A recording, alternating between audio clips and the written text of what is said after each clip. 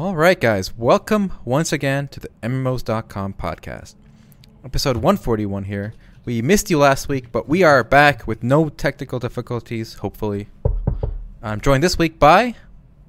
Omer. All right. So we were gone last week, Omer. That means we have twice as much to talk about. Any starting word before we jump to the weekly raid? There's actually a lot of fun stuff to talk about this week. We got 2 weeks worth of stuff that happened, plus we got some controversial topics as usual. But let's start right with the weekly raid and just move through it like we usually do.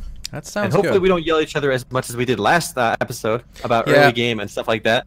Yeah, I felt like we were just talking about different things. All right, hopefully we'll have some discussion about this one, though. So this weekly raid is, how do you feel about free games adding subscription options? This is a trend we're seeing more and more. It started a couple years ago. The first one that comes to my mind is Allods. So Allods is this free-to-play Russian-developed game. Take some notes from WoW, but with more of like a steampunk look. But it was free-to-play, but then it added a premium subscription server. And more recently, we're seeing games like Rift do this. Even games like Soulworker are adding these kind of recurring bonuses, subscriptions, where you just get like bonuses every month. So what are your thoughts on this process? Are we going to see more of it? Do you like it? Do you hate it?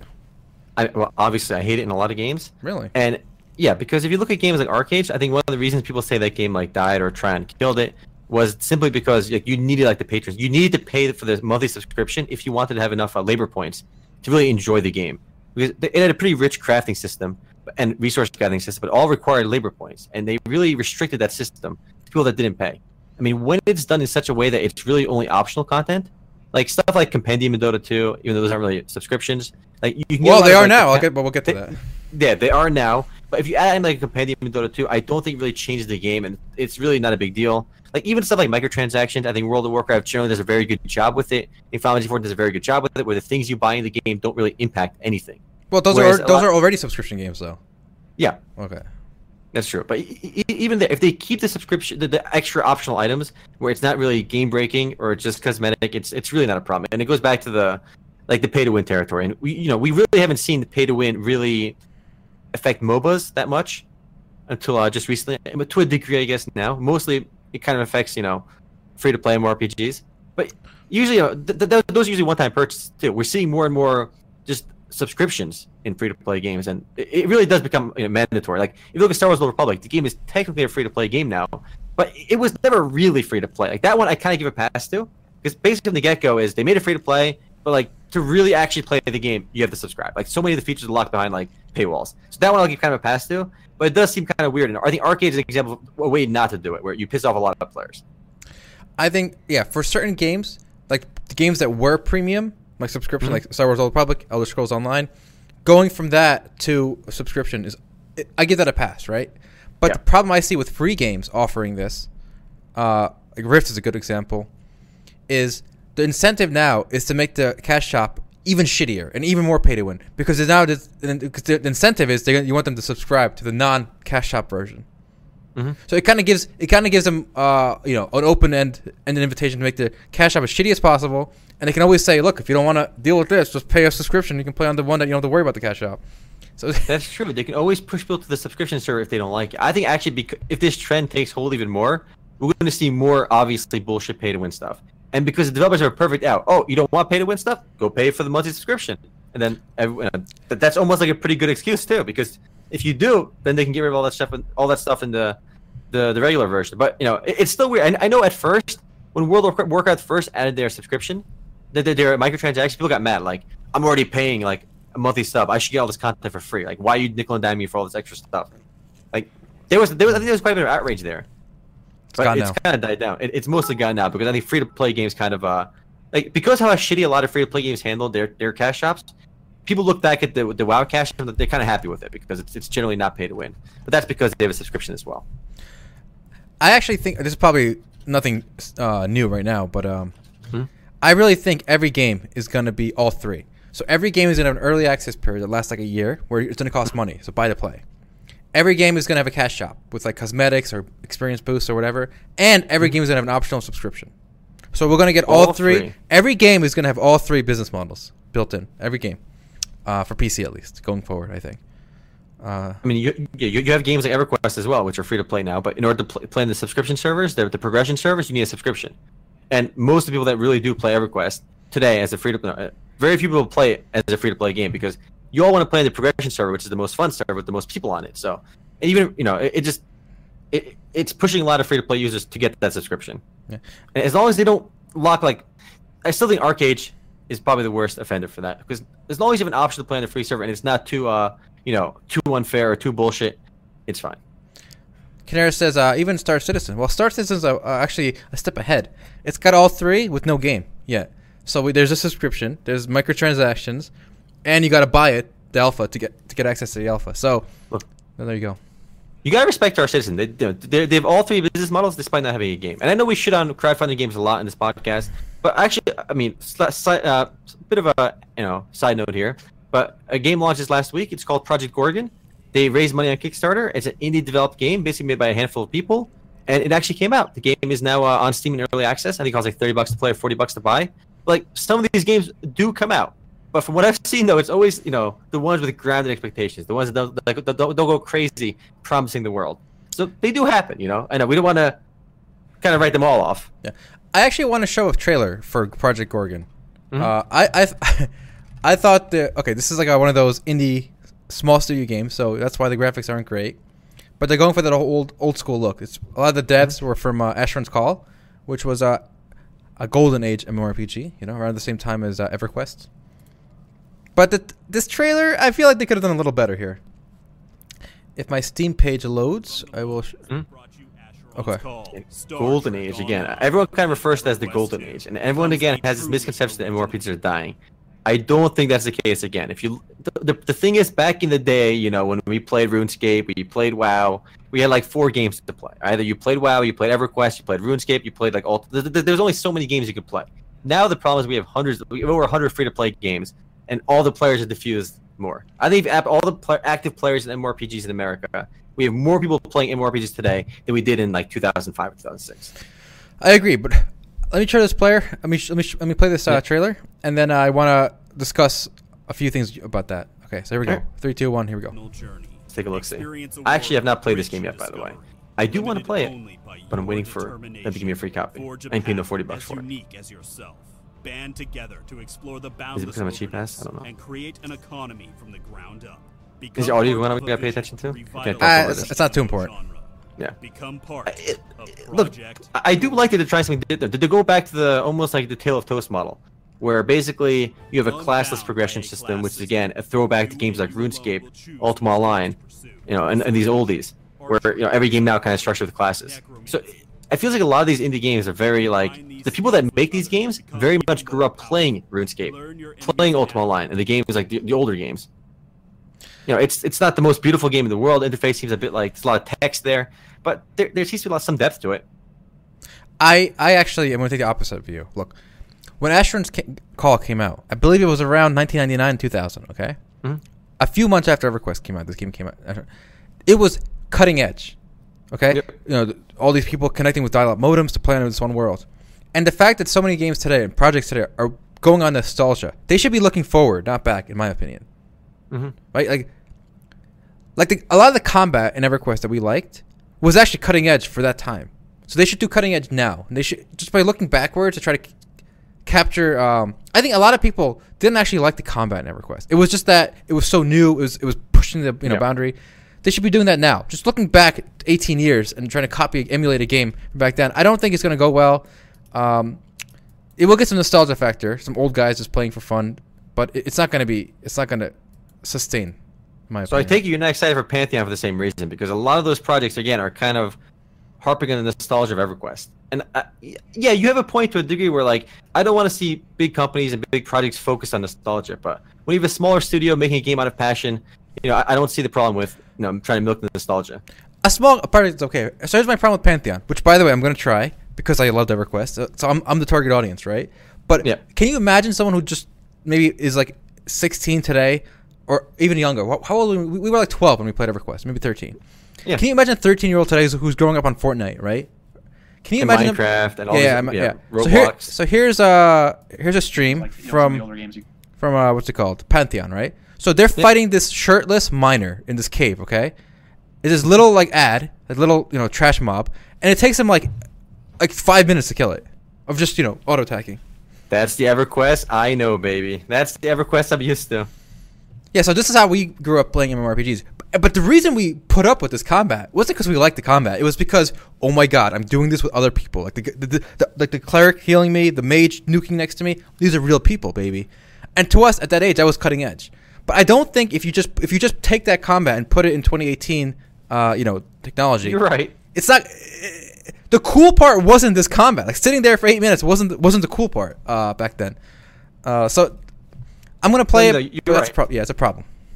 And the fact that one of the things that made MMORPGs so magical. I mean, we grew up literally like some of our first PC games were StarCraft, and then we played Ultima Online and EverQuest. Like we literally like when we were 12, we were playing Ultima Online, and when we were like 13, we were playing EverQuest, and my mind was blown when I was online in a world where I could see other people running around at the same time as me. Like I could see their character, and like they sit down, I'm like whoa, I can see you over there.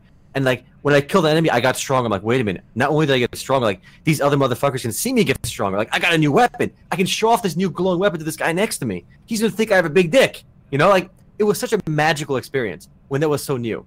But anyone playing video games today, like a 16-year-old playing video, like 12-year-old playing video games today, is not amazed by that anymore. Everything's online. Like Fortnite, everything's online. So for them, it's So that magic is gone. So you're right. It is weird to see so many of these projects trying to look at nostalgia when they're like it wasn't the auto attacks and this combat system that made MMORPGs fun. It was the magic of the persistent universe and all this shit happening at once.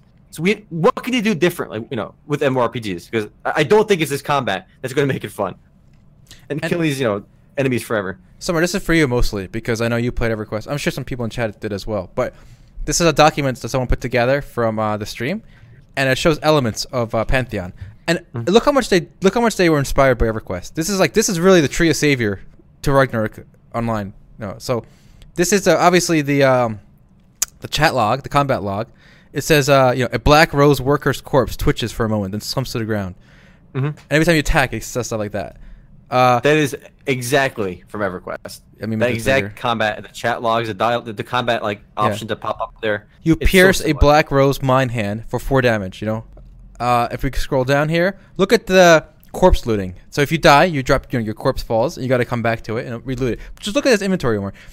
From everything from Identical. the loot, even like the masked piece of gear, like the pieces of gear, the exact same number of inventory slots, and the background backpack image. It's so the radar, the compass, I should say. Link Dead. They're bringing back Link Dead. So if you DC in EverQuest, you weren't DC'd, you were Link Dead. So that's coming back. So this is a huge throwback, and I think they're obviously just aiming it at nostalgic EverQuest players. But is that enough to keep them going? I think probably, but it's not going to really move the genre forward. No, definitely not. It's gonna the people that play Pantheon today aren't gonna be the young kids. I don't think you're gonna have high schoolers playing this or middle schoolers. And for a game to really thrive and be big, an MMORPG is supposed to be massive in my eyes. Like, yes, you're gonna. I bet the average age of the person that plays Pantheon is gonna be pretty high. And there's nothing wrong with that, but it's not gonna be what's gonna move the genre forward. It's not gonna be what brings us the next big MMORPG. I mean, I wish Pantheon well, and I'm gonna play. I am the target audience because I loved playing EverQuest growing up. I think it was the second MMORPG I ever played after Ultima Online, and I loved it. I played it for years, but I'm gonna play for the nostalgia mostly. I don't see this game design appeal. I couldn't imagine they talked to my cousin. Hey, I got this game I want you to try. I would be embarrassed to show this game to my younger cousins. But he's like, what the fuck are you doing? I don't know. It wouldn't appeal to them. Yeah. It makes no sense. Well, we'll see. It does sound like it does. I think at least they know that they're gonna be a niche for an older community. It's gonna be subscription based. No cash shop, no pay to win stuff. So we'll see. So actually, that can kind of take us to another mechanic in MMORPGs back then versus today, which I think is a pretty good discussion. It's about rating in old MMORPGs versus new MMORPGs. And this was a topic of controversial discussion I had with one of my friends for about 3 hours on Discord. And I found this video for EverQuest. We're just talking about EverQuest. Look at what rating was like in EverQuest back in the day. And this is actually on a progression server, so this is actually on a newer build of EverQuest. It's not like old school EverQuest, but it's again on a progression server. So this back, it's still old school EverQuest, but on a new server. And you can see just this combat going on right now. And if you watch this video, you'll see that there really isn't that many mechanics happening. So essentially, I had this conversation with a friend about. I basically said old MMORPGs, even old World of Warcraft, vanilla World of Warcraft, even EverQuest, like you're seeing right now in this video. Rating back then was harder than it is today. Rating has become easier. Whereas my friend disagreed, and he basically said, no, it hasn't. It got more accessible.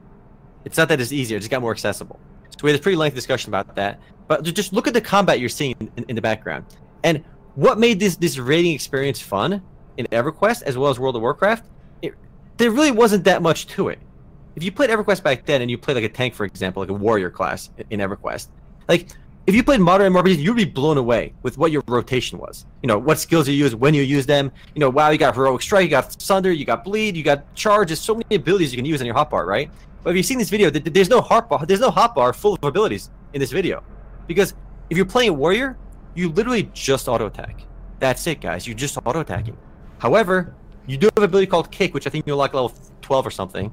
And once you get Kick, every once in a while, if you can stop the Kick button, and it's got like a 15-second cooldown, you can throw out a kick that does like 1/5 of regular auto attack damage every 15 seconds. Basically not even required, but you can do it if you want.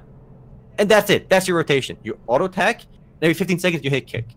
Whereas in modern MMORPGs today, you have rotations. You know, you got to do your threat combos, you got to do your DPS combos, you got to move around, you got to dodge mechanics. If you watch this video, for basically looks like 12 minutes, there's like no movement. They're all just standing still. I think when one warrior dies, they switch another warrior out. Obviously, the clerics are spamming heals. Like, the mages at least had some different spells they could use. But if you were playing a melee class in EverQuest back in the day, you had nothing. There was no impressive rotations, nothing. This was what old raiding was like. Well, I would say one thing I think EverQuest did right, and they were really ahead of the curve on this, is making your skill slots a commodity that has to be managed. So in EverQuest, I forgot the number, but probably I think it was around 8. You had 8 slots for spells or skills, right? I think it was more like I think 6 or 7 on each side of the screen, so like 12. If I remember correctly, I think it was more than that. Okay, well, Spells. whatever the number was. So you had that was all you had, and if you wanted to swap them out, it actually took time. You had to sit down, open the book, and then like swap it out, and it took I think a minute or so to swap them out. And a couple games have done that, where I think in fact Bless does that, right? You only have a certain number of slots in your hotbar. I love that system. I'm okay with giving players hundreds of skills, right? But the fact that they have to manage it makes it easier, one, aesthetically, instead of having like 8. Like WoW, you have like 12 hotbars. Like if you ever see like a WoW raider, they'll have like 2 hotbars on the left and right. You know, on the bottom, it's just stupid. There's lots of hotbars. Yeah. But anyway, the conversation really became about old MMORPG rating versus new MMORPG rating. And I do have to say, new MMORPG rating is simply more fun. Look, I rated Molten Core. My brother rated Molten Core. You did Blackwing Lair as well. Back in vanilla WoW days, right? So we had a pretty good experience rating in WoW. But the actual mechanical aspect of the fights, when we were doing Ragnaros, when we were doing all the bosses in Molten Core, the first pull and like Encourage and stuff, like we did the bosses there. The actual mechanics required to beat those bosses weren't difficult. Like your actual rotations and the amount of movement you had to do was actually pretty generous. The hardest part of those fights were the gear checks, as well as simply coordinating with like 40 people at once. Yeah. Those were the challenges, because if when like, it's so weird. At least WoW still has like 20-man raids. With 8 people, there's always like once in a while there's a guy who has to go to the bathroom, right? AFK bio, give me a minute. But when you have 40 people, there's a guy going to the bathroom every 2 minutes. All right, it's always happening. So you gotta see this one guy AFK at all times. It just becomes a fiesta. It was a different kind of difficulty. Yes. Back then. I agree with that. But you know what? Yeah. I actually like that better. I think watching you raid in Final Fantasy, right? Some of the stuff is fun, but I feel like this constant checkerboard movement. Like I see Omar, he's on some stage, right? And like this guy, this robot, he like raises his left arm. Okay, that means he's gonna shoot like this like pattern, and you got to stand here and then there. I mean, it's like, what is this, musical chairs? Like it's like to me that's the wrong kind of difficulty. If I want that kind of difficulty, I'll play a game like Dark Souls. Okay, but or Bullet Hell. Is this what's riveting combat to you? Look, I have to say, raids are more fun today mechanically. However, the fact that we lost that challenge either through coordination or through gear checks, I think there's still something to be said about that content, where that kind of difficulty of basically putting in the hours. I think losing that actually kind of hurts the experience overall. Yeah, and don't forget, just the alternative to a gear check like this, or some kind of communication check, where you got to organize 40 people. The alternative, the one Final Fantasy, there's a technical check now. A lot of like, if you're like a 40, 50-year-old, and unless you really memorize those things, you basically can't do it. Like there's too much movement left and right. Mm-hmm. And a 40-year-old can play this raid you're seeing right now, right? Yeah. And this is the top 1% of EverQuest players doing stuff like this. And a 40-year-old has just as much of a chance of being here as anyone else, right? Because like I said, you gotta just push W every 3 seconds. Like you gotta put A. Yep. But the rotations are nothing. But the raids I'm seeing in Final Fantasy, yes, they're more. You can't let go of the keyboard. Like, you got to always have the mouse and keyboard in your hand. But I think that actually locks more people out from ever even trying it because they just can't. No, but those players can still compete in the content on the easier difficulties. Yeah, on the easy one. WoW and Final Fantasy 14 both have normal mode raids. I think WoW's got different difficulty tiers for their raids as well. If you're doing the Mythic Plus content, it's the difficult content, but it's more accessible this way as well. I think it isn't necessarily a great thing if only 1% of your players can even see Naxxramas. Like that's not a perfect solution. I would actually like to see that maybe 1% of players couldn't complete Naxxramas or even less, but let people at least try to do it. Like some of the attunement stuff, like I don't think attuning should take like 8 hours. Like, no, but okay. I'm gonna clarify. I'm actually okay with the 1% thing, but it's just 1%. I want the 1% that are dedicated to the game to get there, whether they're elderly or not. Whereas in games like Final Fantasy, newer games with more technical raids, the percent that's precluded from that is a literal like age check, honestly. Mm-hmm. So I don't know. I don't like that. I did like people had to put in the hours for the gear before they could do the content. They had to do even though the actual fights I would still say are less mechanically challenging. I like the fact that there was a build up to it. It just seems a little bit easier today. It seems it's objectively easier because if you look at the completion rates between if you look at the way raids have gone in Final Fantasy 14 and World of Warcraft, the amount of time it takes for Worlds First, even between like Warlords of Draenor and Mists of Pandaria to like Legion, the Worlds First between the bosses have gotten shorter, and that's a trend that's happened in Final Fantasy 14 as well, where the amount of time it takes to complete the content has gotten like drastically smaller and shorter and shorter. So even though the fights are still fun, I think they've still gotten easier as well. But yeah, I have an interesting point. I feel like when I'm watching you raid in Final Fantasy, there doesn't seem to be any cost to dying. Like I remember in WoW, if we wipe like 5-6 times, that was it. That meant the main tank was like, guys, it's gonna cost me like 50 gold to repair my shit. I'm done. Like I don't have the money. You know what I'm saying? Like, the repair costs were legit. Like you couldn't fuck around with that. Like, but if I see you wipe like for 3 hours and everyone's okay, good to go. In Final Fantasy 14, the actual cost of dying is almost nothing because the actual repair costs are literally negligible. They exist for one reason. Like the only thing repair costs do is if your gear breaks in your dungeon, you have to leave, repair it, and come back in, right, with a queue. But usually when you leave, people just leave. Like they give up. Like when your gear's broken, they're gone. They're not coming back. They're like this is not happening. I'm out. There's a negligible cost. There is a small cost if you're using raid food, which increases your stats a little bit, or potions during the fight, like maximize your DPS. But you don't really need the potions anyway. Like that's only if you're like tryharding. But there is very little cost to actually dying. And what's weird is actually Final Fantasy 14 compared to WoW rating is it's weird to see like resurrections in battle. Like you could do battle reses in WoW, like druids and stuff could do battle reses, but it was kind of like you only had a few of them, right? You had to stay for like a main tank or something, or some shit happened. In Final Fantasy 14, like you could have like 15 deaths in a fight and still clear it, which is pretty bullshit to me. Wow. Yeah, it's a bit bizarre. Actually, there's two things I want to talk to you about Final Fantasy 14 because I was raiding the other day with a friend. And we talked about last week about how like the fights today are designed. Final Fantasy 14 fights today raids seem to be designed around like 5 players or like 4 players being good and the other 4 players being bad. Like you can clear fights with 4 people basically being really bad. As long as other 4 players can carry the weight, you can do it, right? Whereas I would say in older content in Final Fantasy 14, that wasn't the case. Like the fights were designed around everyone being good. If one person was bad, the fight was literally almost unclearable if one person wasn't pulling their weight. And that's completely different today. So I want to show you this. Maybe you can show this log on the stream over here. Basically, I did a fight with one of my friends, and you can see the scores, the performance percentage over there. I shared it in the podcast chat, and I actually feel kind of bad about completing this fight because there was a group duty finder up where they were saying basically like a clear party for Sigma 1, which is the easiest current content raid in Final Fantasy 14 in the hardest difficulty, and if you're still struggling to clear Sigma 1, which again the easiest content in current tier, and it's been out for like 6 weeks, it generally means you're probably not you're not hardcore, and that's fine. It's okay not to be hardcore. And there's nothing you don't have to rate to enjoy these games.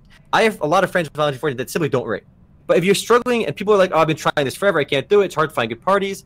So I joined this party. I got my friend Witchy to join as well, and you can see if you look at these numbers, whatever number you get shows you like what percentage of players you are. So like my number came out 84 on this run, which shows I'm the top 16% basically. My friend who's a tank came out 77, and what's remarkable is that the tank is actually the second highest damage in this fight. I'm playing a DPS class, so I did 5,500 damage per second. My friend who's a tank was 3,700. At no point should a tank do more damage than DPS. It just literally it should never happen Yeah, in any MMO. in any MMORPG. But this shows you like you should not have two players should not be allowed to carry a raid. Like this content should not be designed so two people can completely carry it, which it did happen. Well, okay. So I know Omar and I have gone back and forth a lot on what is a raid, right? The definition of raid, and how I don't consider Final Fantasy raids as raids. I have a good rule of thumb. If you can pug it, it ain't a raid. There you go. But you can pug anything technically. Like even in vanilla, you could. I mean, it was hard to get 40 people to pug something, but like I've done Onyxia pugs back in vanilla WoW. Onyxia obviously was not. Well, Onyxia was the closest harder. thing to not being a raid Yes. because it was literally just one dragon. And you can actually do Onyxia with like way less than 40 people, Yeah. even on release. Like if you did it well. But back to this. By the way, Omar, you just got yourself banned, baby, because you can't share this damage chart shit. You know, you are literally shaming Kimchi Dash, Mr. Aziriel Fur, Vice Estevine. All right, you're shaming these bottom 10% players right here. So No, it's not about. It's more about just. I'm criticizing the content. I don't like the fact that these fights can be cleared with people just basically doing nothing and people face rolling their keyboard. Like, it just doesn't make sense. Like, and it's kind of the game's fault as well because these games don't really teach you how to play your class. Like, they just don't teach you anymore. If you played WoW today or even Final Fantasy 14 today, just getting to max level is a joke. At no point do you learn how to play the game. And I think there's some bad design right there. I think both games are fun. They're really fun. And raiding World of Warcraft, Mythic is still. I've seen videos of it. It looks fun. I would love to raid in World of Warcraft today. I just don't want to go through the fucking motions of getting a max level character with appropriate gear to start raiding. If I had access to that, I'd play it right away. But it just these fights should not be doable with. It should not be clearable by two. You should be able to carry with two people. They should require at least like 5-6 people to be competent. And this takes me to another point actually about games being babied. And I think this can upset you a little bit because Final Fantasy 14 said they're going to start banning people for using a mechanic in the game. Altai, you ready for this? Well, okay, let's hear it. So Final Fantasy 14 introduced a new area to the game called Eureka. I'll talk more about that later. But basically, it's an open world zone where people basically kill big bosses. You kill a big boss, you get huge experience points and some rewards, right? So when a big boss spawns, basically like 100 players will show up at that boss to try killing it, right? Almost like think of it as world boss, I guess, for someone that doesn't play Final Fantasy. However, in that zone, there are usually high level monsters basically roam around that zone, right, at all times. So it's pretty dangerous. You could die pretty easily. Okay. So what players are doing is when a boss spawns, they'll pull an enemy from nearby that is a giant AOE and pull it towards that boss. Oh. When there's 100 players in one area, you could easily get players killed by accident. And I want to show you the GIF you can show it on stream. Okay. It's actually pretty hilarious. I think it's pretty hilarious. But look what this guy does on the stream. There's basically 100 people trying to kill this boss, and this guy pulls a snake from nearby, and you're about to see a massive AoE cleave when it comes from that snake, and look how many people it breathes on. And if you see the gray on their names, it means they're dead. Wait. So is this random snake pull harder than this world boss? Like, No. why are they insta dying? Because what's happening, it's weird the way this zone is designed, right? Basically, that's probably like a level. You have a separate leveling system on this zone. That's like maybe a level 9 enemy, Okay. and a lot of players are killing like levels 3 and 4. So the level And 3 and pull 4 level 15. they can fight the world boss, but not the random pull. Well, because they're not tanking. The world Oh. boss will one-shot them as well. Okay, you know? but someone else is tanking. Okay, I see it. Yeah, some other random guy's tanking. But what's happening? I think it's hilarious, personally. That Yeah. this is Oh, happening. it is hilarious, and this goes back to the start of the podcast. We talk about EverQuest. One of my favorite things in EverQuest was training, baby. You just run through a dungeon, aggro every mob, and then you would run back to the entrance. And obviously EverQuest is old, so you'd have to load out of between zones. So you load out, but all the mobs that were following you now are clumped, and then once you zone out, they want to go back to their spawn location. But they wouldn't. aggro people. Back then, it's not like WoW or whatever today, where they just reset and just like go back. They would actually fight on the way back. So then all the noobs at the beginning of the zone would get killed by all these high level mobs. They're trying to go back to their starting areas. That was great. So yeah, but this is considered. Square Enix came out and said this is considered MPK, monster PKing, and it's not allowed. If you see anyone doing it, report them and they'll get banned. Oh my god. Thoughts? No, that's stupid. One, what if this guy just wanted to fight this boss and then he just didn't know that thing was following him?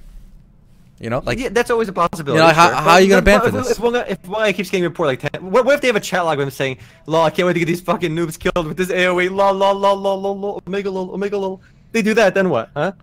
Then they got a record on him. I don't think it should be bannable either. I think it's weird that they're banning for it because if they don't want this shit to happen, Just get rid of that cleave mechanic, or make it so cleave can only hit the target he's aggroed on. Done. Problem fixed. I mean, or just make, I guess, the area around the world boss, when other mobs go there, they just reset. I don't know, or something like that. There's a lot of things they can do. They shouldn't. When you're banning for players for like gameplay, in-game stuff like this, it just shows that they don't want to actually handle the problem. They just want to write it off and just I don't know. It's like a bad way to handle a bug or what they think is a bug. Or an unintended feature. Obviously, Yeah. they didn't intend on this happening, but it seems like there's a very easy fix for this without banning people. Yeah. And honestly, it's not that big of a deal. You die here. Look, there's a penalty for dying here if you don't get resurrected, but, and any of these guys will all res you anyway later anyway. It's a very minor inconvenience anyway. Yeah, well, like we were saying, nothing really happens when you die, apparently. So, I mean... But here's a counter argument that my friend had, which I think is worth mentioning. I mean, obviously, this is unintended, right? So we can look at other unintended elements of games, and should they be punishable? So let's say you queue for a dungeon in Final Fantasy 14, right? Mm-hmm. So you have 3 friends and some other random, right? Yeah. Are in the dungeon with you. Okay. So you 4 are clearing the dungeon, and right before you get to the final boss, the 3 guys in the dungeon look at you because you're the random, right? And they say, "Lol, and they vote kick you, and you get kicked out of the dungeon. Yeah.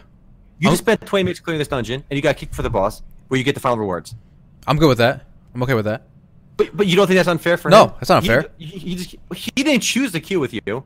The game Yes, he did. He used the queue chose feature. to queue with people. Yeah. Okay. And Hold- it matched them up with Hold as on. 3 people. We used to do that stuff like that all the time.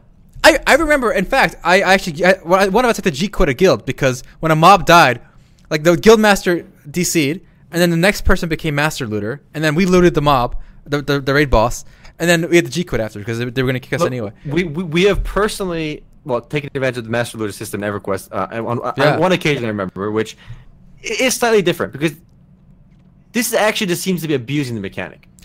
Well, no, it's not. Wait. Then you know what they could do? They could make it so you can't G kick from a queue party. Only manual party that are created can be kicked. There you go. Fixed. No, but the problem was if there's one person trolling or being toxic that you can the player the majority there's a reason for that system. Like I feel most of the time that system has if the reason for the feature is to kick somebody that the rest of the party doesn't want to play with, then this seems like a functional. If there's 7 people that are friends, 4 people. and there's one random, whatever. If there's one random or 2 random, whatever it is, Yeah. if the One random, majority 3 of friends, one random. players don't want to play with those other 3 or 2 or 1, that is let's the say feature. Let's say the guy did nothing wrong. He was the model player. He was the nicest guy. He never messed up his mechanics. He's here to clear some content. Is the point of the kick feature to kick a non-model player or to kick a player that the other players don't want to play with? See what I'm saying? It could be toxic. It's just any of those things, but it just seems like an abuse of the mechanics. And I can see that being a problem. No, to me it sounds like a perfect use of the feature. If the majority of players don't want to play with the minority of players for whatever reason they picked, and they're using this feature in the game, that's a-okay to me. I don't think anything wrong with that. Personally, I don't think that should be bannable, but I think the way Final Fantasy 14 handles it is a problem, and it's a problem because I think a lot of these MMORPGs where you're allowed to be a dick, like this guy in this video, I think it's hilarious, by the way, that he's that GIF that gets those people killed, right? I think it's hilarious. But him doing this, there should be repercussions, but I don't think repercussions should come from Square Enix banning him, right? So the whole point of MMORPG is supposed to be this online community, right? People should look at this guy's name and be like, oh, it's K.S. He's that faggot who he's trolled people in Eureka. He's an asshole. Don't party with that guy. He's a dick. He's a douchebag, right? And that should be his punishment, where his reputation becomes punished. And that would be really cool. However, the weirdest, most bizarre thing is in Final Fantasy 14, and I think a lot of MMORPGs do this as well, you pay like $10, you can change your name. That circumvents the entire purpose of an online reputation. Well, I have a good fix for that. And actually, you know, it's funny. A very interesting game had a good fix for this. MapleStory. Do you remember the fame feature? Yeah. So something like that was that. a bullshit system. That didn't mean shit. I know, but I'm just saying they could do something like that. Where let's say you're a low fame, then you can't use the cube finder. Maybe you get worse loot percent drops, so that you would have to work that up. You know? Yeah, if there was some kind of punishment for like at the end of the raid, at the end of a dungeon, you could commend somebody, but you can't like down commend somebody. If somebody's being an asshole, you know, like maybe you should be able to vote like that they're an asshole. You know?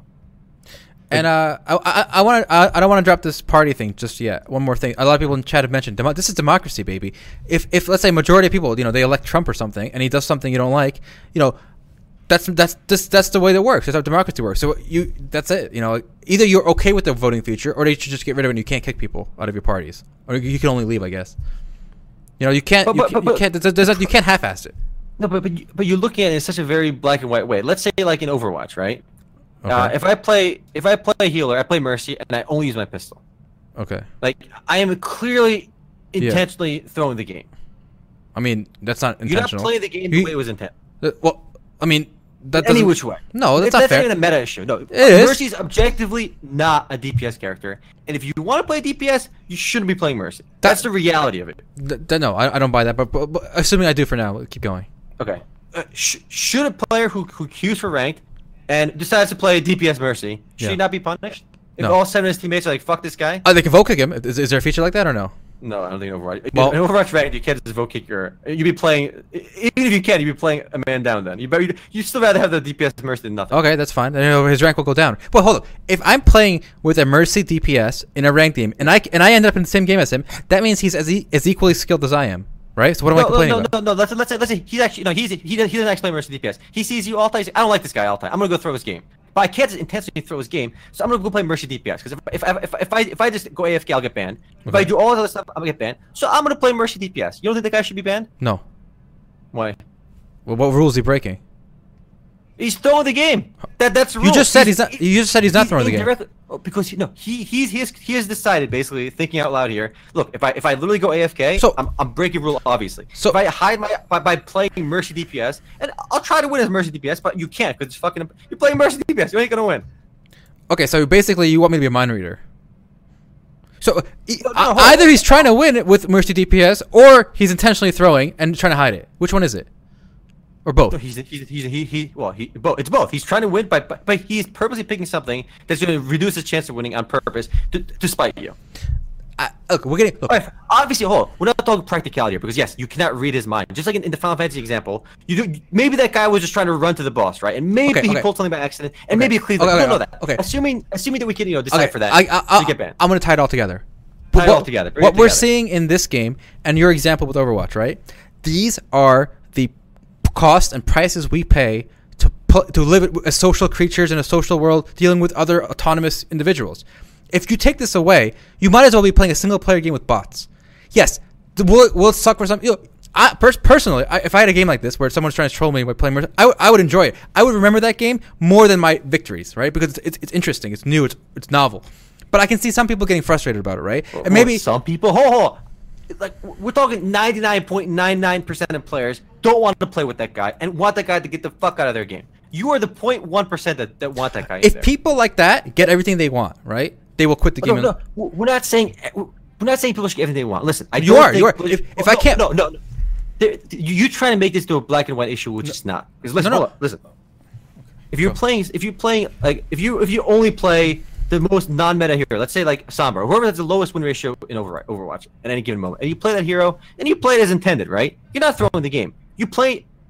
That should never be bannable ever. You should, if you refuse to switch, as long as you're playing to win on even a non-meta hero, as long as you're playing the game the way it was intended, that's allowed. But if you're playing Mercy DPS or doing obviously something that's not supposed to be in the game, you're throwing the game without actually using the word throwing the game. Omar, You can punish one and not the other. Is my point. And that's why it's not so black and I white. mean, you're accusing me of black and white, but I'm actually the one offering gray area here. The gray area, like that we just said, is where all the beauty of online games happen. Without that gray area, playing multiplayer games is actually kind of pointless. If you're just playing, because okay, you're DPS, you got the big guy with the big gun. You're a healer, you got the guy with the wand, and you're going to do exactly this. You're going to spend this one ability. You might as well be playing a single player game with bots, because there's nothing novel, there's nothing original, there's nothing interesting going on in that game. All right, now you're drawing. I know Karen's favorite word here, a false equivalency, because I'm not saying that. There are non-meta builds and plenty of non-meta things you can do in these games. In Overwatch, for example, that doesn't involve throwing the game. What's wrong? As long as you're following the rules and not like running The down. rules are don't throw. No, the rules are That's don't run rule. middle. But you just said he's not technically throwing because he's trying to win. The act of playing. What if you play one-handed? Or you play with your feet? Hold on, there are people with literally one hand that play games. Sure, let's say you have both hands and you're playing with one of your toes, and you're basically slapping your keyboard with your foot. And okay, here's Does what that I'm trying to constitute playing the game? No, you're throwing the game. Look, Without actually saying you're throwing the game. Look, if this guy can consistently maintain the same rank as me by doing this, He's not. He plays. Fine. Every time he plays with So- somebody else, so he does it once. He only throws a game with you. No, every time he queues up with you, he plays Mercy. You know what? That would create some interesting rivalry, and that would be something I remember in that game. Look, anyone out there listening, if you guys play MMOs, MMORPGs, whatever, even games like Rust, write down your top 50 moments in these games. I bet you 80% of them will be moments like this. Whether you're seeing what you saw 1,000 times in this GIF, or the thing Omar's describing, or something like in Minecraft where someone like sneaks into your base and destroys it or something. Whatever it is, these are the things that make games fun. Like if you're not looking for this, or you're against this kind of experience, go. There's plenty of single player games to play. Go read a book, watch a movie. I don't know. Like the whole point of interacting with other humans is this X factor. Things like this can happen. Yes, and that is why. That's the beauty of it. There is a distinction between what we're seeing in the GIF 1,000 times now, where this happens in a persistent open world like an MMORPG, and where players should be allowed to kind of police their own community with their own reputation, and people develop a reputation for being assholes and not that. Look, I'm actually perfectly fine with this guy being a dick and pulling people and getting them killed here. Even if these players don't enjoy it. Like, I may not enjoy somebody playing a non-meta hero in Overwatch or League of Legends or any game, but like, that's not, there's nothing wrong with that in my eyes. And nothing wrong with pulling this boss to kill these people. That's fine. This is an emergent experience, even if it creates a negative environment, right? But using a mercy DPS, it's completely unintended. It's a complete abuse of the system and breaking the rules without actually breaking the rules. Anyone who does, and this is in real life too, if you don't break the rules, if you only follow the rules, right, you're not living. That's not living. Living is where the rules and where not the rules meet. Okay, the gray area. Don't go kill people, but the friction between like Uber. How did Uber start? They started by completely ignoring the taxi laws, right? And now it's this beautiful company, new concept. People with mobility problems or poor people, they can get around easier with Uber than they can with a taxi. So this is the only place that human progress ever happens is that gray area that you're trying to shut down in gaming for some reason. So we'll leave it there for now. It's an interesting topic. I'm really passionate about it, but I'm sure a lot of people watching don't want to see us go in circles. Maybe post game we can get back to it. Mm-hmm. But maybe a small side note to this actual video in the background. So again, I've been playing a lot of Final Fantasy 14 in the last 3-4 weeks. Altai was saying in the pregame that I've actually been playing an unhealthy amount of Final Fantasy 14, which is surprising. I've clocked in quite a few hours. But they added a new zone to the game called Eureka Zone of Animos. I think it's a Final Fantasy 11 inspired zone, where basically every player's got, when you zone in here, you start level 1. You have a separate leveling system. As you kill enemies, you gain experience here, and basically it's a new way to as you kill enemies and you kill bosses, you gain these crystals in the game, and those crystals can basically be used to purchase basically something called your relic weapons, which are just very glowy, interesting weapons. So maybe I'll show you one of those weapons, show you a GIF for it. Now, first of all, have you ever seen a GIF this quality? I'm curious. Like, I've personally never seen like a GIF that just runs this well. I think it's a good-looking GIF. All right, let me see this. Like, it's basically a cosmetic grind. You do this. You can find some decent gear, but it's not the best in slot gear. It's not going to be as good as raid gear. But basically, you get glowy weapons. You can grind a glowy weapon for every one of your classes by participating in this content. It is a good looking GIF. And you said this was captured from in-game or some third-party software? I think in-game. I don't know. I know a lot of in-game clients now have like a screenshot feature, but I don't know any that have GIFs features. That'd be kind of cool. So anyway, this new it's an interesting concept. A lot of people on Reddit already hate the area because it's very grindy. Basically, it's actually pretty brain dead experience. Basically, what you do is you basically run around the zone waiting for boss to spawn. And once a boss spawns, you basically just attack it a couple times, and just by hitting it a few times in world boss, you get tagged for credit. So when that boss eventually dies, you get like a certain amount of experience. You always repeat this for about like 50 hours, 60, 70 hours of mindlessly doing this. You'll reach max there, and you'll get a couple of your shiny weapons, right? Mm-hmm. But here's my problem with this content, and with I feel a lot of emergers kind of fall flat on this, because you do this for your weapon or your glowy weapon, and once you get that, you're pretty much done. You get a few weapons for your other classes if you want, but then you're done. You get like maybe you need like a couple thousand crystals for this weapon. I forgot the exact number, but I am blown away by the fact that MMORPGs don't just add more. Like they can really get people to grind more and just feel more invested in the game if they add, like, let's say there's an emote they could have added to the store where getting this weapon costs 1,500 crystals. Why not make a crazy emote that requires 10,000 crystals? Now it magnifies the grind by like tenfold if you want to get that crystal. It's completely optional. It's an emote. Don't get it if you don't want it. But I know for a fact by having that content in the game, people play the game longer. They have more shit to do. I don't understand why they don't add that in there. Because everything you want from this new Eureka Zone, you can get in like 4 or 5 days of mindlessly grinding. Why are they stopping there? Do you know what % of players will even get this? I think a lot, actually. I think a good amount. Because it doesn't require skill. It requires grind. Mm-hmm. It's about just time invested. But why not just... If that's all the content is going to be, why not just like why make the top reward accessible like that? Okay. I mean, it still takes mindless grind, but and hours and hours of time. But why not just add like exponentially more difficult rewards? Maybe add an emote that requires 10,000. Let me give you a counter. Let me give you a counter. Okay, I think a lot of players, casuals especially, when they see the high, when they're looking at the list of rewards, right? Where do they start? The top, right? They look at the top one, and the top one is completely unreasonably unachievable for the average person. I think that the cost of that is a bigger deterrent for more players than the top feature would be a carrot to players like you who are like the hard to top 0.1%.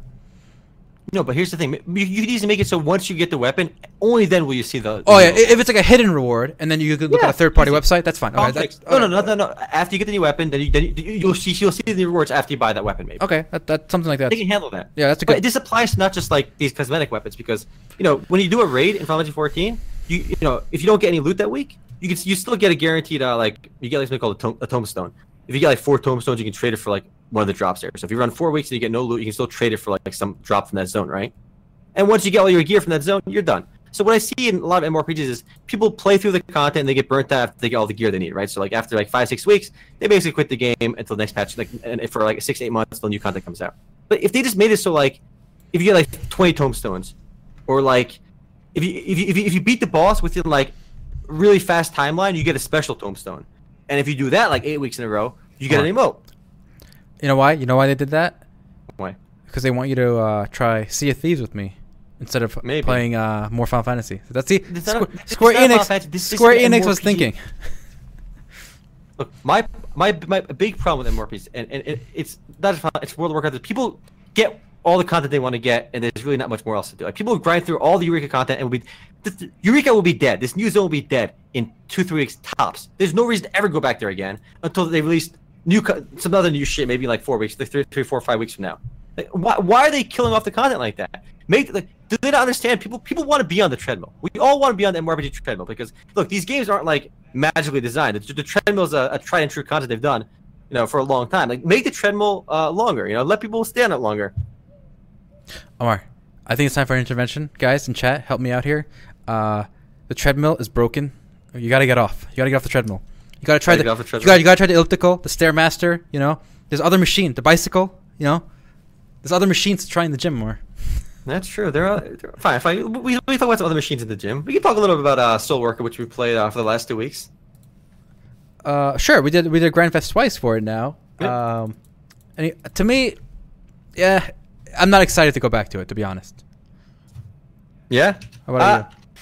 Here's the thing. A lot of my friends who have been playing it said basically they were dirty burnt out of it. Like, they play it for but this is the thing I think with a lot of these closers, Soul Worker, Critica, they're fun. The combat is fun. And I think people realize that there's more than MMORPGs than just combat. I recommend play Soul Worker. It's free to play. Give it a try, right? Why not? It doesn't cost you anything. The combat is fun. The graphics are nice. I think you'll have fun with it for a few days. Give it a try, but it's just I don't know. It seems a hard game to get invested into because if you really like that kind of game, like Soul Worker just isn't going to be able to compete with like Dungeon Fighter Online, which just has like so many, like you have 4 classes in Soul Worker. Yeah. Close has like 5 classes. Like yeah. There's nothing there. It's like it's so content light compared to Dungeon Fighter Online. Yes, Dungeon Fighter Online's got older graphics, but if you don't like that, go play like Vindictus or something. You have more characters. Games like Soul Worker and like Critica, there aren't that many classes. There's not enough to do in those games. They're so light. It's just I don't know. They're not bad to play for a while, but it's hard to be super invested in them. I got an interesting story. It's not Soul Worker related, but sure, let's hear it. Okay, so a lot of people bitched when Epic decided to shut down Paragon, but now they're doing a little bit of a nice gesture to the community here. $12 million worth of Paragon assets will be made free in Unreal Engine. So anybody out there who wants to be a developer, everything in Paragon, all the assets, character models, maps, environmental objects will be available. Emotes, animations will all be available for free to anyone who wants to use Unreal Engine for any project they want. So they can make a commercial game using these assets for free. That's pretty cool, right? That's actually mega. I mean, that's something at least. So I feel like people that played or Paragon even supported by buying stuff, at least they feel like their money was spent on resources to help other game developers, because that seems like it's better than nothing. Most games they shut down, the assets go with it. We get nobody gets anything out of it. So I'm glad. The first batch that they released is $12 million worth, and that's not everything yet. But they did say they want to release even more to come. Okay, so they're going to do even more this year, and I think it might even be possible for a intrepid developer out there, or perhaps a fan of Paragon, to recreate the game, for free with all the assets. Yeah, you got all the assets, so why not just whip it up, Zenix sounds like a good point. 12 million, my ass. Where did they pull that number from? Straight out of their ass. I don't. Do you see the hat that guy's wearing, the jacket that guy's wearing, the thumbnail? That's clearly a $10 jacket right there. All right, clearly. Where did they pull these numbers from? I think it was their internal cost of development. So include the salaries of these high-end, highly paid art people, developers, etc. So I don't think it was pulled out of their ass. I obviously think it's if like a freelance unemployed guy was to recreate this asset, obviously it would be done a lot cheaper. But you got to keep in mind, Epic is paying good salaries and they got nice offices, etc. So yeah. But whatever the value is, it's good. Yeah, it's a good move. And I think actually it's kind of like it's not necessarily like a gesture of charity, because obviously Epic Games owns Unreal Engine. They want people to use these assets in Unreal Engine titles, because if you make a game on Unreal Engine, guess what, guys? Epic Games gets a royalty of every dollar your company makes after a certain amount. So they want people to use their engine. It's kind of like a marketing. They figured it would get them some good PR, and they get some more people to use the Unreal Engine. So it's it wasn't pure charity. But still, I like it. That's a good point. You cannot use these assets for anything else. Like you can't use them in Unity or whatever. Like you got to use them in Unreal Engine. So they're of course. Yeah. Of course, they got to make some moolah. It's still nice. Still a good touch. Oh, we got to talk about, I want to talk about PUBG Mobile, but we got to talk about Bless as well. Man, we got a lot of big stuff to talk about this week. Let's talk PUBG Mobile for a second. We'll get Bless right afterwards. I'll try to keep it short with PUBG Mobile. Sure. So PUBG Mobile, maybe show a trailer for it. It just launched in pretty much worldwide, I think, in the last week or so. And I played it last night, right? And I wanted to talk about it in the podcast. So I'm like, I'll give it a try. I couldn't sleep right away, so I pulled up my phone, downloaded it, and I played. And my first game, you jump in, and I'm wondering, I just got like 3 kills. I mean, these guys are pretty retarded. There's no way. And then I got like 7 kills. Like, what's going on? There's no way I'm this good at this game. If I can suck at PUBG, I'm not that good. So it's the end of the game. I'm at like 12 kills. I'm like, there's only one other guy left. I'm like, they gotta be bots, right? There's no way this is realistic, right? So on that last guy, I'm kind of like standing still. He's missing me. I'm kind of like barely moving. He's still missing me. But he kills me at the end. I'm like, this guy might have been a player. So I wasn't sure at the end. But I Googled it, and I realized, okay, obviously there's bots. Yep. So what they do is, it's very weird and clever. Because when you play your first game on PUBG Mobile, basically 98% of players are like bots. There's maybe like 5 players in the game, and 95 bots.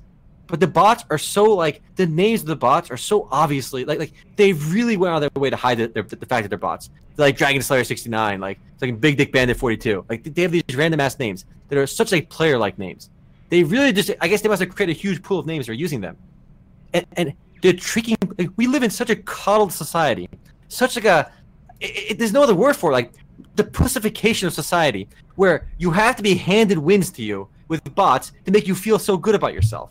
They don't even tell you. Look, tell your players they're bots. They're hiding that information from you. And I just felt kind of weird. Why do they? I felt kind of they should be honest. They should tell me straight up I'm playing against bots. I'm playing against bots. And what I noticed too is on my Twitter stream, I'm scrolling through my Twitter stream this morning, and people are like, I first game of Fortnite Mobile, on PUBG Mobile, I got like 10 kills, I'm so good. And then I realized all these guys think they're great at this video game because they don't realize they're playing against bots. That's pretty good. And I think it's easier than ever to come up with these names. I don't think they actually had to try very hard. All they had to do was look through the database of their existing names on PUBG normal. Put some numbers at the end. Yeah, you're done. Yeah, and change every 1 to a 2, every 2 to a 1, and then, there you go. You're done. You got a billion names now. So that's why they look so good, the names, because they already have a database of real names they can just call from. But I see a fun little problem with this though. It just seems like so dishonest. And their reasoning, of course, is to ease players into the game, right? And the way it works is as you keep playing games, the percent of players that are bots to player ratio decreases the more you play. So it's not your first game that's bots. It's literally every game you play until you've played probably 10 hours. At that point, you probably play with all players, right? And it's pretty easy to distinguish which players are bots, after you kill them, it's pretty you'll tell if this guy was completely awful at the game that you killed. The only issue I have with this is the deception factor, because I actually think it's a better gradual build up than like a tutorial. Like, you know what I'm saying? Imagine like it's a tutorial and still like, whoa, the SMG has to fire from medium range. Don't put a tutorial. I have an optional tutorial if you want. No, because they did the math. Or tell your players are bots then. Force them to this No. Most players, say some players are bots. No. Here's why they don't do that. Okay, the attrition rate. Most people that download an app, right? They're gonna uninstall that app within like a minute. Okay, so they need to get you hooked to the gameplay. Okay, in the first like 30 minutes, right? And if playing against bots where you win is gonna, even if you realize it later, now you're already invested. You know how to play. No, I'm pissed off now. I'm actually I feel it's dishonest. I feel like I was cheated. And not only that, now that I know they're bots, I'm not even gonna play this game again. Why the fuck should I play 5 hours of this bullshit before I can play against real players every single day? It's just not. Winning a game of PUBG is fun because it was a challenging experience. Like we played, I have over 200 hours of PUBG. I don't have that many chicken dinners. You know, my win ratio, is probably above average. But a win it meant something. I feel like I earned it. Playing it just felt dirty. And I was about to win the game. I was just like, at that I was just testing like, is it a bot or not? Like, it was. I could have easily won the game. I came in second place. I really wanted to test this guy could ever kill me. It took him a while. It might have been a bot. I don't even know if the guy who beat me was a bot at the end because I was just standing still. I think this is going to be a growing trend. Well, you can feel cheated all you want, but this is going to be a big trend.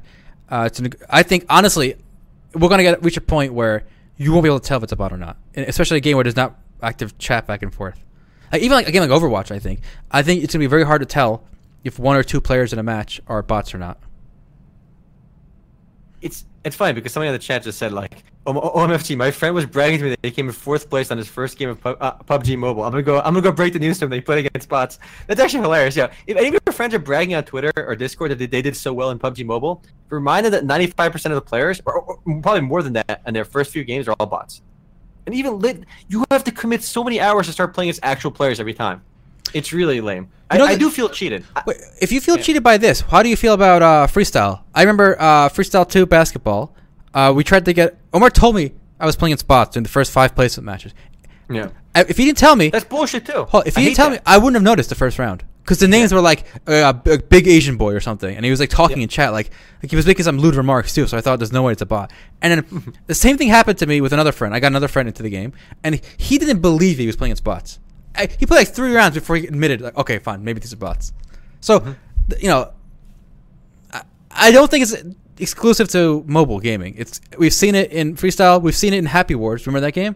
Yep. Yeah. So that game also had the same thing. There should be an option to opt out of this, or at least tell your player. This guy, look, it's going to backfire to a degree. When people realize, like, look, people that tweeted that they did so well in PUBG Mobile, I can guarantee you today, the day after the game is released, everyone's replying to their tweets like, haha, you faggot, you thought you were good at this game, you're playing against bots. So now the guy that thought he felt good about himself, right? Yeah. He's going to feel like shit now because he thought he was good, but he's not.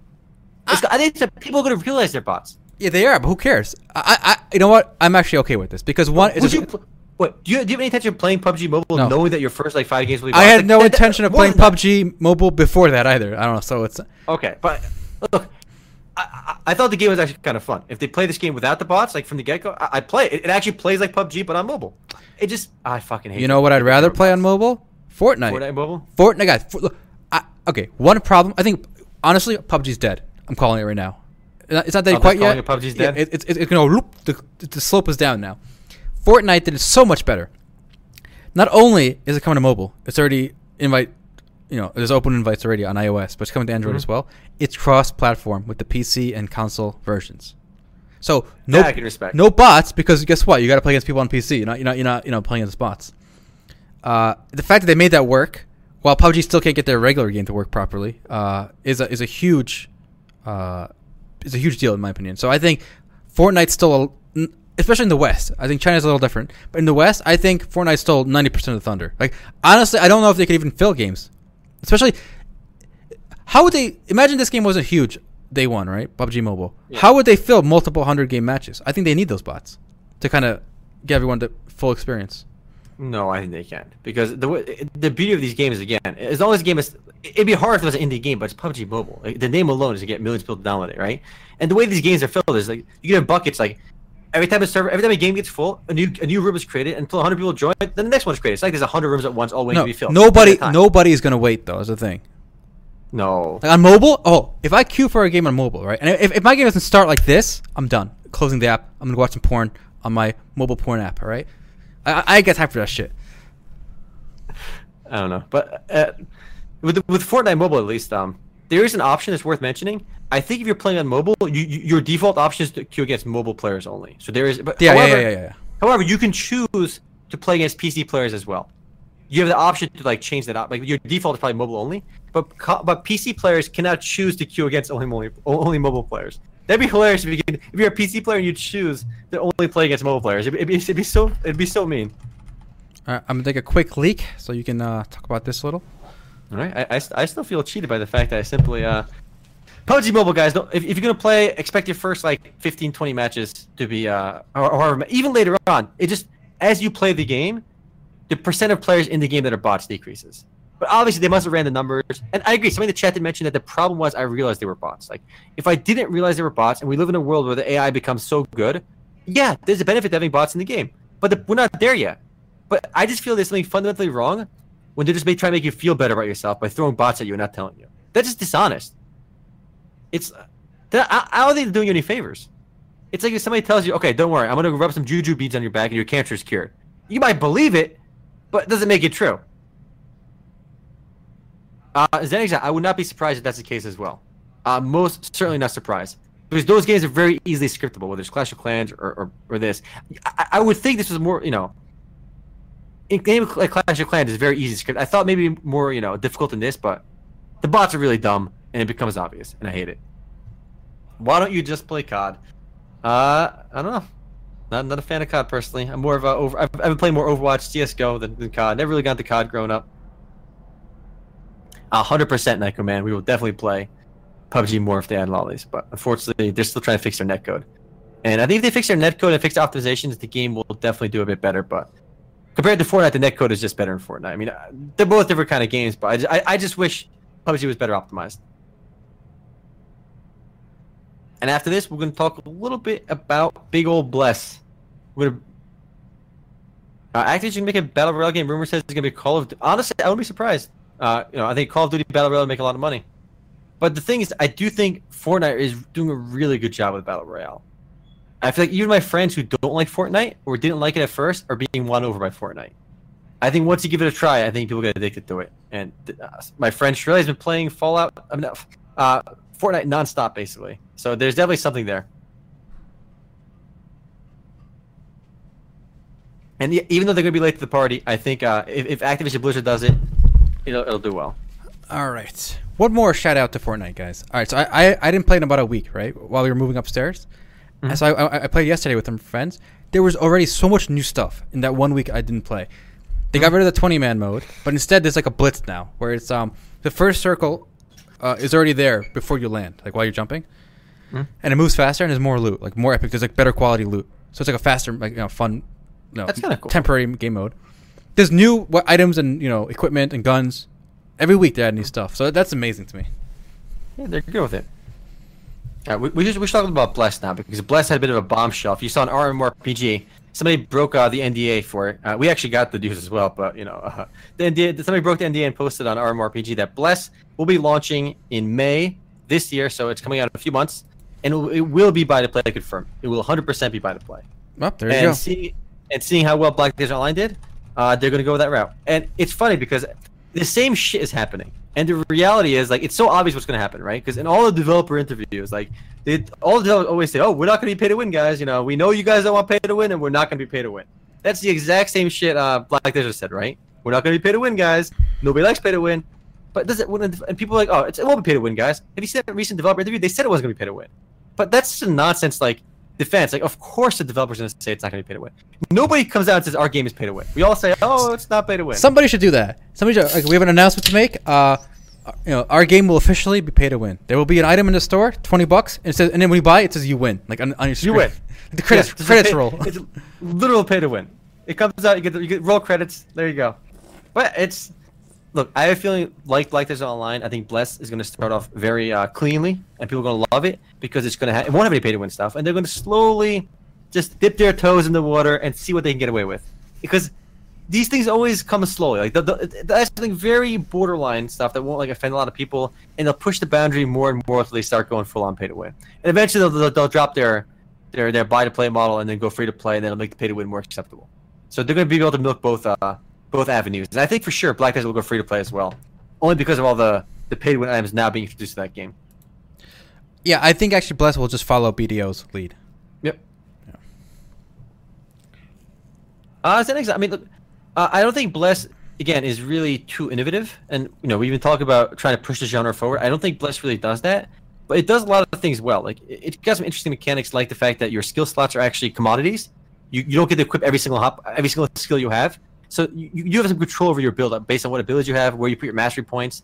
So every class is gonna be a little bit different even if they're the same class. And the dungeons were actually challenging on the Russian version of the game that we played on. Like early on, it was challenging, and I actually liked it a lot. Like it was one of the few games where I was like, okay, I have to actually level up and learn my skills, otherwise I'm gonna die.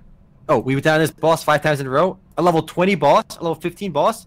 That means I have to learn my class, and that was a feeling I haven't had in a long time. Like that it was amazing. But the biggest concern was optimization in that game. I think there's a certain group of people, gamers, a big group actually, that actually just want a new, standard MMORPG grind from 1 to max level. Then they'll play a little bit after max level and then quit. So this is not going to be your next 3-year, 5-year game. But I think there's a lot of people that want a game like this. They're going to play it to max level. They're going to do a little bit of the end game, and they're going to quit. And for those people, I think it would be a good game. I enjoyed, from what I played, it was good at giving that experience. There's plenty of games that try to give that experience, but are just bad at it. So this is one that was actually good at it. So for what it's worth, I think it'll do. For what it's trying to be, it'll do well. I think it'll be one of the bigger launches of 2018. This and Air are probably going to be the biggest MMORPG launches of the year. I mean, what else is there? It's just really these two games. They're both generally this year, big MMORPGs. I think more and more resources are going towards mobile anyway. So I don't think we'll have that many more big budget MMORPGs coming. Anything else coming, I think it's going to be all those resources will go towards mobile. I think. I don't think we're going to have I don't think Blizzard will ever make another MMORPG on PC. I don't see it happening. World of Warcraft will be it. When World of Warcraft dies in however many years from now, it could be 10 years. Who knows? It's probably a big life still ahead of it. I don't think we'll have a PC. I don't think there'll be a PC game to replace it. PC MMORPG. They'll probably have a mobile game to replace it. It's probably true. Probably true. Yeah. And speaking of big launches, I mean Black Desert Online. I'm still amazed by how popular Black Desert Online is today. I mean it's a good game. Don't get me wrong. And it was actually one of the games that I would say did something very different. Very different. It doesn't follow the same theme park model we've seen in Bless, in Final Fantasy 14, in most MMORPGs. It's got the open world, PvP driven. It's driven by emergent gameplay, ideas we've talked about a lot in the podcast, and it has I think over 15,000 players on Steam currently at any given time, and Steam alone. And there's plenty of people playing off Steam as well. That game is absolutely killing it still. And something to keep in mind about BDO, since it's only one server with channels, you're actually playing potentially with more players than you are in games that are technically bigger in player base because they are all in that one server. It's bigger than any single server like in World of Warcraft or Final Fantasy 14. Yeah, exactly. So that's pretty big. It's important. And the way content is segmented in WoW and Final Fantasy 14 is that even there is cross-world content, but it's almost like all that content is kind of segmented into raids and instances. Whereas BDO doesn't have that really. BDO it takes place in the persistent world. Like there's the fighting, the whole world is one seamless open world, which is amazing. I think even the concept of seamless open world. We've lost that in a lot of games. There's just a loading. It's weird. Like even games of Final Fantasy 14 that are new. Like there's loading between zones, and World of Warcraft there's loading between zones. You have older games like Lineage 2 where there is no loading between zones. Yes, there are dungeons you can queue into, but like the open world itself is open world. I mean, it's weird that we even lost that. Like MMORPGs were supposed to be massive, and when we begin segmenting like that, you right away lose a sense of massiveness. At least BDO has that, which is great. Well, that new OS that hasn't gone anywhere yet, Spatial OS, is supposed to. Hopefully they'll fix it. It's our savior, right? We gotta wait for that. But if Lineage 2 could have done it back knows how many goddamn years. How old is Lineage 2 anyways? Like 2000. Yeah, it's pretty old. Early 2000, I think. Oh. If they could figure it out, come on. We don't need no Spatial OS to figure this shit out today. If they could do it back then. I feel like. Yeah, I don't know. I don't know what the head up Chinese games have done it. What's it called? Revelation Online. It wasn't a great game in my opinion. Definitely not a great game. But at least it had the seamless open world. Yeah, you had to still load in for dungeons, but the world itself is open. And I think that was a great feeling. Just seeing people run around the open world makes you feel like you're a part of a living, breathing world. Speaking of a living, breathing worlds, one game trying to capture that attention is Ashes of Creation. All right, this is another classic. Actually, the guy who's making this, I forgot his name, the Juice guy. Yeah, Sharif. He actually got his start in Lineage 2. He was a big player. He loved that game. I think that's inspiring a lot of what this game's about. But they're having a lot of controversy this week, or I should say last week. Oh, I must have missed it. What is it? Okay, so this on our MMORPG, one guy is bitching, and there's a lot of comments here, about this. So you can get pre-order pets. One is a multi-headed goose, which I think he was okay with. But his problem was with this one, the stuffed animal. So it's a mount that's like a stuffed teddy bear, and it's like leaking some cotton. He's saying, "Oh, this destroys the immersion. It's like not realistic. It's like one of those Asian games where you can buy stupid outfits." I think it looks pretty cool. What's wrong with this stuffed, bear pet? I think it's a non-issue. I think it's a non-issue. Actually, I should say this. I think some stuff is an issue. I think you're more lenient than I am. Yeah. I think Terra goes overboard. You can have cars in Terra, like little automobiles. That ruins it for me. But this a magically animated teddy bear that you can ride, I don't know. Or giant cat in Revelation Online. Remember that one? The giant flying cat. Yeah, that's stupid too. I think. But you can. Who cares if it's stupid though? It's. I do. What's it to you? What? No, if I'm part of this world, everything in this world has to be internally consistent. It can have magic or whatever, right? But the things have to mesh well. If they don't, it kind of gripes me. And that's one of the problems I have with a lot of East Asian aesthetic. I completely disagree. I like the fact that people can be unique and wear stupid shit. Like you should be able to wear you should be able to wear stupid shit. Why not? Because look, if your impression going in it's a virtual world, like let's say you're playing Second Life or something, right? Or like the Matrix Online, where you're part of the world is the fact that you can craft it however you want, right? Yeah. Like Minecraft or something. It's okay. But in a world that's supposed to have its own lore and world, right? I don't want things like imagine cool. I don't want 7-Up. Like, in Final Fantasy, if you could get a skin for your potions, let's say there's health potions, and it could be like a 7-Up skin. I wouldn't like that. I wouldn't like it because it's not supposed to be in that world. So we got a good comment from Castor Cato. He said basically the issue is that the team behind the game said it would be grounded in realism, and this is the first time they've gone back on their word. Which is why some players are upset, because obviously... But if you have a world with magic in it, why can't you animate like a teddy bear? Why can't a mage cast a spell to make a teddy bear animated and you can ride it? I don't see why that's a problem. And I think actually Sharif left a comment on this thread, and he said something along the lines of, well, this is internally consistent because animating a stuffed animal like this is often what a mage will do for his daughter, as a gift. They'll give him an animated stuffed animal. So that makes sense. So you're okay with this? So I feel like if you use that logic, you can pretty much get away with most anything. But what are the odds? What are the odds they're going to come up with? Why not a skateboard? Why not a skateboard? Somebody got mad about skateboards in arcades. What if this game had skateboards? They had wheels back then, and put a plank on a wheel and put some magic to hold it together. You have a skateboard now. What I would do then is make it slightly different. It would still be a skateboard. But what are the odds that this world will invent the exact same appearance of something? You know what I'm saying? Who cares? The odds don't matter. You have magic in the world. Magic allows you to basically do anything. With magic, you can't delve into a different dimension. You can't delve into the real world and get 7-Up. They can make it look like soda or some other brand. Like, it could be brands of potions, right? But why would it have to be this world's brands? It wouldn't, right? What are the odds that you come with the exact same name, 7-Up? You'd call it Mana Up or something, like Mana Guzzler, like the premier mana potion, whatever. That's fine. But I just don't like the mixing of worlds. Or imagine this. Imagine in Final Fantasy 14, they added Dragon Quest skins. Or you know what I'm saying? But by the way, they have them. That's stupid. They have them. No, it's not stupid. How do they explain that in the lore? Or they don't. They just YOLO it. No, there's some weird cross-dimensional stuff where portal opens through the time and fucking characters come out from I think Final Fantasy 13.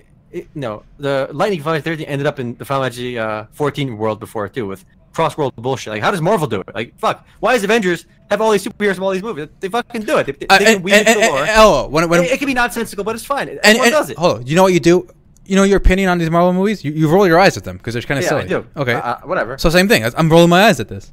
All right, you can roll your eyes, but I think having extra customization like that is generally a win. And presumably, at least in Marvel, the universe they're in the same universe. right? Hmm. So to begin with, Sure. they're in the same universe. But whereas in Final Fantasy 14, the world has a name, right? Hmm. Do you want to like it's like whatever Terminus or whatever, right? I see the benefits of both, but I don't. Why pigeonhole? Like, I feel like if you focus your game around realism, I feel like you're missing out on a lot of other stuff. No, Like, it's not. people- It's not realism. Don't call it realism because what is it then? okay, with Game of Thrones, it's not realistic. There's dragons and stuff, right? No. Okay, but imagine in Game of Thrones if like a guy flew in with an F-16 and shot one of the dragons down. Wouldn't that be That'd be stupid? bullshit. It'd be stupid, Yeah. right? So in Terra, if you have like an F-16 mount or something, isn't it stupid? Or in Final Fantasy 14, I think it's stupid. But they don't go that far. I think maybe the furthest extreme I can think of in Terra would be the cars. Like, they look really silly. Like, maybe Yeah. is there helicopters in Terra yet? I don't know, but Canary said, I'm sure other people have said it too, but internal consistency is important, okay? You need internal. So I don't want F-16s shooting down dragons unless the world is initially like that. Like I agree. But the cars, yes, are extreme. I don't think Final Fantasy 14 has some very like anime things, right? And like some weird Dragon Quest like. Yeah, I hate that. No, I think That's just as bad. No, that's just as bad. If they added like airplanes, yeah, or if they added like, well, actually they do have like little toy airplanes, but they don't look like F-16, right? They look like it looks very like steampunky, right? Yeah, So it fits okay. the universe. Well, they did it on That's purpose. fine. Why did, well, Yeah, of course. Okay. Yeah. I think Terra is an example where they might go too far. And I don't see this particular like you said, this like little dog, the stuffed dog, being like too far away from that. Yeah, I think the stuffed dog's okay. And this is Yeah. look, I honestly a lot of the East Asian games I cringe at the shit they put in the shops. Like I think it's Terra as well. You know, you have this stuffed you're like in this full body suit with like a big stuffed head or like a teddy bear. And like you're like a warrior with like a sword. You can't fight like that. It's so stupid. Like I'm totally against that.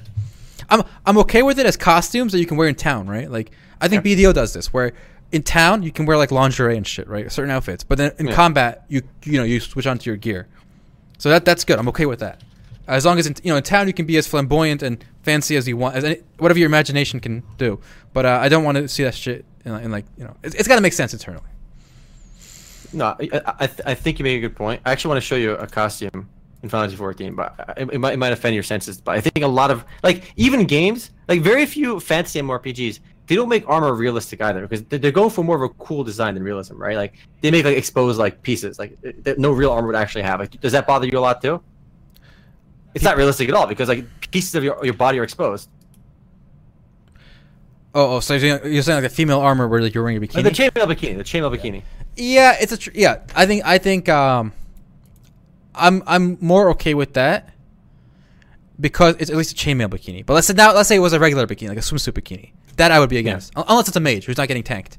If a female warrior is tanking with like a swimsuit, I would find it just as offensive. But if it's a chainmail bikini, at least they have the pretense of making a chainmail. You gotta give them some credit. Mm-hmm. Take a look at the. I'm going to show you something in the podcast. I may show. Does this bother you? This. I saw this armor. I think this is Dragoon armor, Final Fantasy 14. It's like what's weird is if it's a costume or ridiculous, I get it. But the fact that it was like actual armor. But yeah. Why is that middle section exposed? This is fine. I'm okay with this. Well, why is the middle part exposed? Well, that makes no sense. Well, I'm fine with this for the same reason I'm fine with the stuffed teddy bear. I'm not like a super purist like down the middle. Like if you're as leeway. But how is this acceptable? I'd rather have the really stupid looking like costumes than this. Like this is purely impractical. No. If you have, why is even if it wasn't armor? It's fine. It's literally metal armor. But the fact that her stomach is exposed, but it's only a female. Like, if you wear that same armor on a male character, that's not exposed. It's actually fully covered. So how is this worse than like just being a stuffed animal, where you have no armor?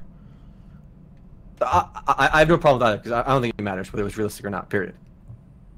All right. Well, I mean, maybe only the extremes bother me. I would be bothered by the F-16. Like I give so much leeway. Maybe our difference. I just give a little more leeway. Yeah, I think we're just different ends of this. So here's a mount from Terra apparently. Oh it's my God. Sephiroth is like the best mount. Holy shit. Yes, that's going a bit extreme. I think.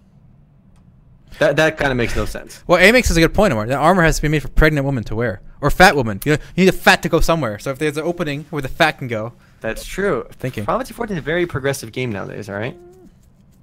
Makes sense. That Terra has always gone extreme with the mounts. That's always been their thing. They've always definitely overboard. But it doesn't really bother me that much. It doesn't bother me too much. It would only really bother me if they apply like F-16 or like tanks or just really stupid shit. Because they're cosmetics. It's It's not gonna ruin my immersion. It will. It definitely ruins mine. No? It definitely ruins mine. Agree or disagree, a smidgen. And I think it's one of the reasons I don't like the Asian world aesthetics usually, because they have much more. They have much more stuff like this where it just breaks the immersion for me. I mean, World of Warcraft probably has some ridiculous stuff now. Some of the costumes look like they're glowing and shit, but I guess they're not like super silly, maybe. So I don't know. I like 'em. There's a lot of. I'm giving leeway. Like, I'm not being like a super stickler. Like I said, with the stuffed animals, fine, but just some stuff is just too much. That's fair.